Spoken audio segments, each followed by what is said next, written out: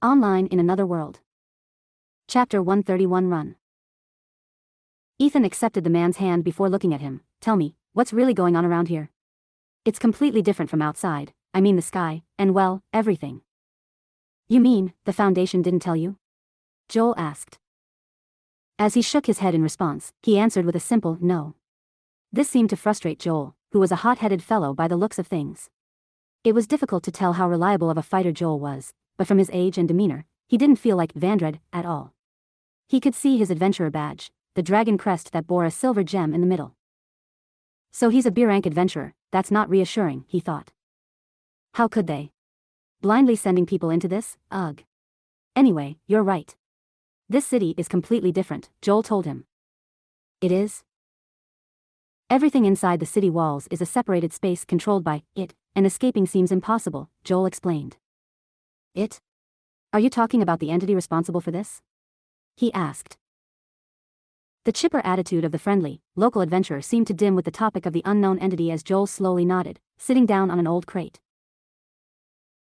It's an entity known as the Unending Nightmare, a Cataclysm-class threat that, well, has power fitting for its name, Joel said. It seems to be able to manifest the inner fears and nightmares of everybody within the walls, and I'm not talking illusions. The real smackin' deal here, my friend.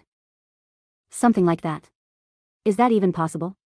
He said in quiet disbelief. Though he asked that, he knew it was likely the truth from what he'd encountered thus far. There was simply no reason to doubt the words from the silver-jeweled adventurer. Joel nodded. Unfortunately, it's the truth. I've just been ducking around and trying to do what I can. All I can manage are the small fry. The Unending Nightmare is way out of my pay grade. So we're really stuck in here?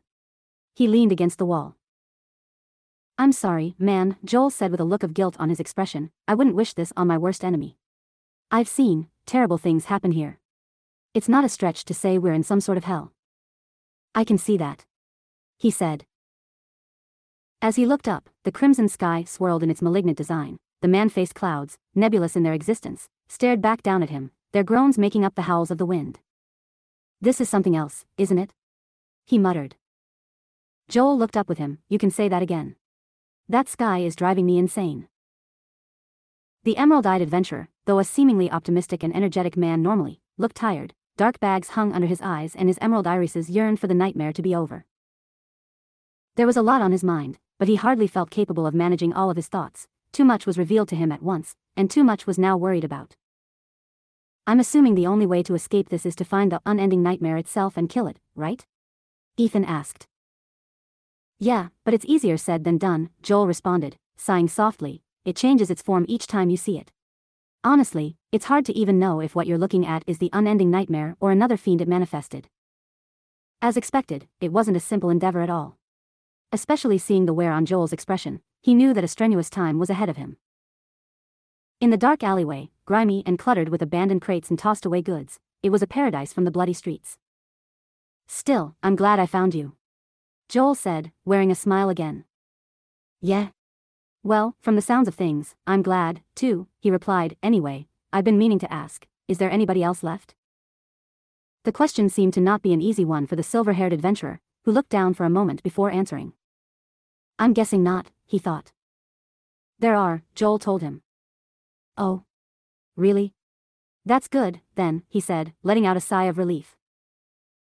Joel slowly nodded. Well, I was with them, but I've been stuck on this side of Larendog the past day. Before he could respond, he saw the anguished expression present on the young adventurer's face, who held his own stomach as if sickened by a thought. Does this have to do with what you said you were keeping me from running into? He asked, looking at the green-eyed adventurer. It's something the unending nightmare manifested from me, Joel said. One of my fears, I guess. It's pretty troublesome. Lame, right? Trying to brush off his gloomy outlook, Joel laughed, but there was no looking past how worried he seemed about the entity lurking the nearest street. I'll help you take care of it, Ethan told him. Yeah? That'd be a big help. Joel looked up at him. Well, not to be rude, you don't look like much. Are you sick or something, man? Of course, he couldn't blame the man for such an astute observation. He looked like nothing more than skin and bones himself. Sorry, I didn't mean that in a rude way, Joel explained himself.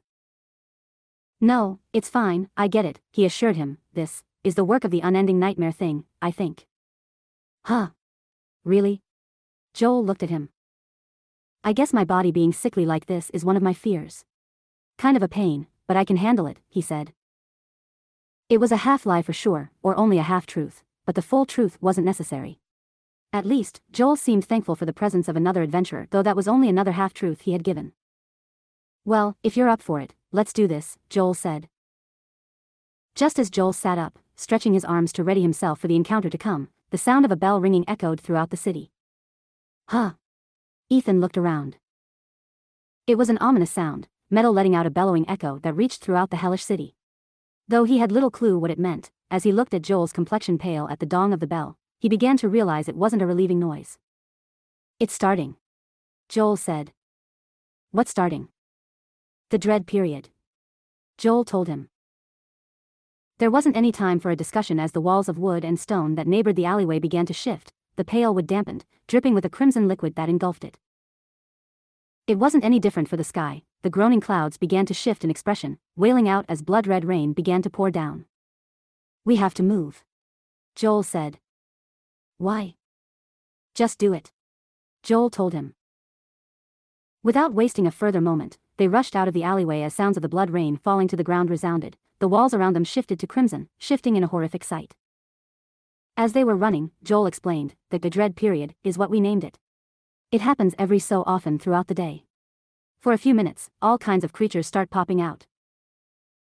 Hearing this, he glanced back to see the words of the silver-haired companion of his to be true. Abhorrent fiends crawled out of the walls, manifesting from pools of crimson.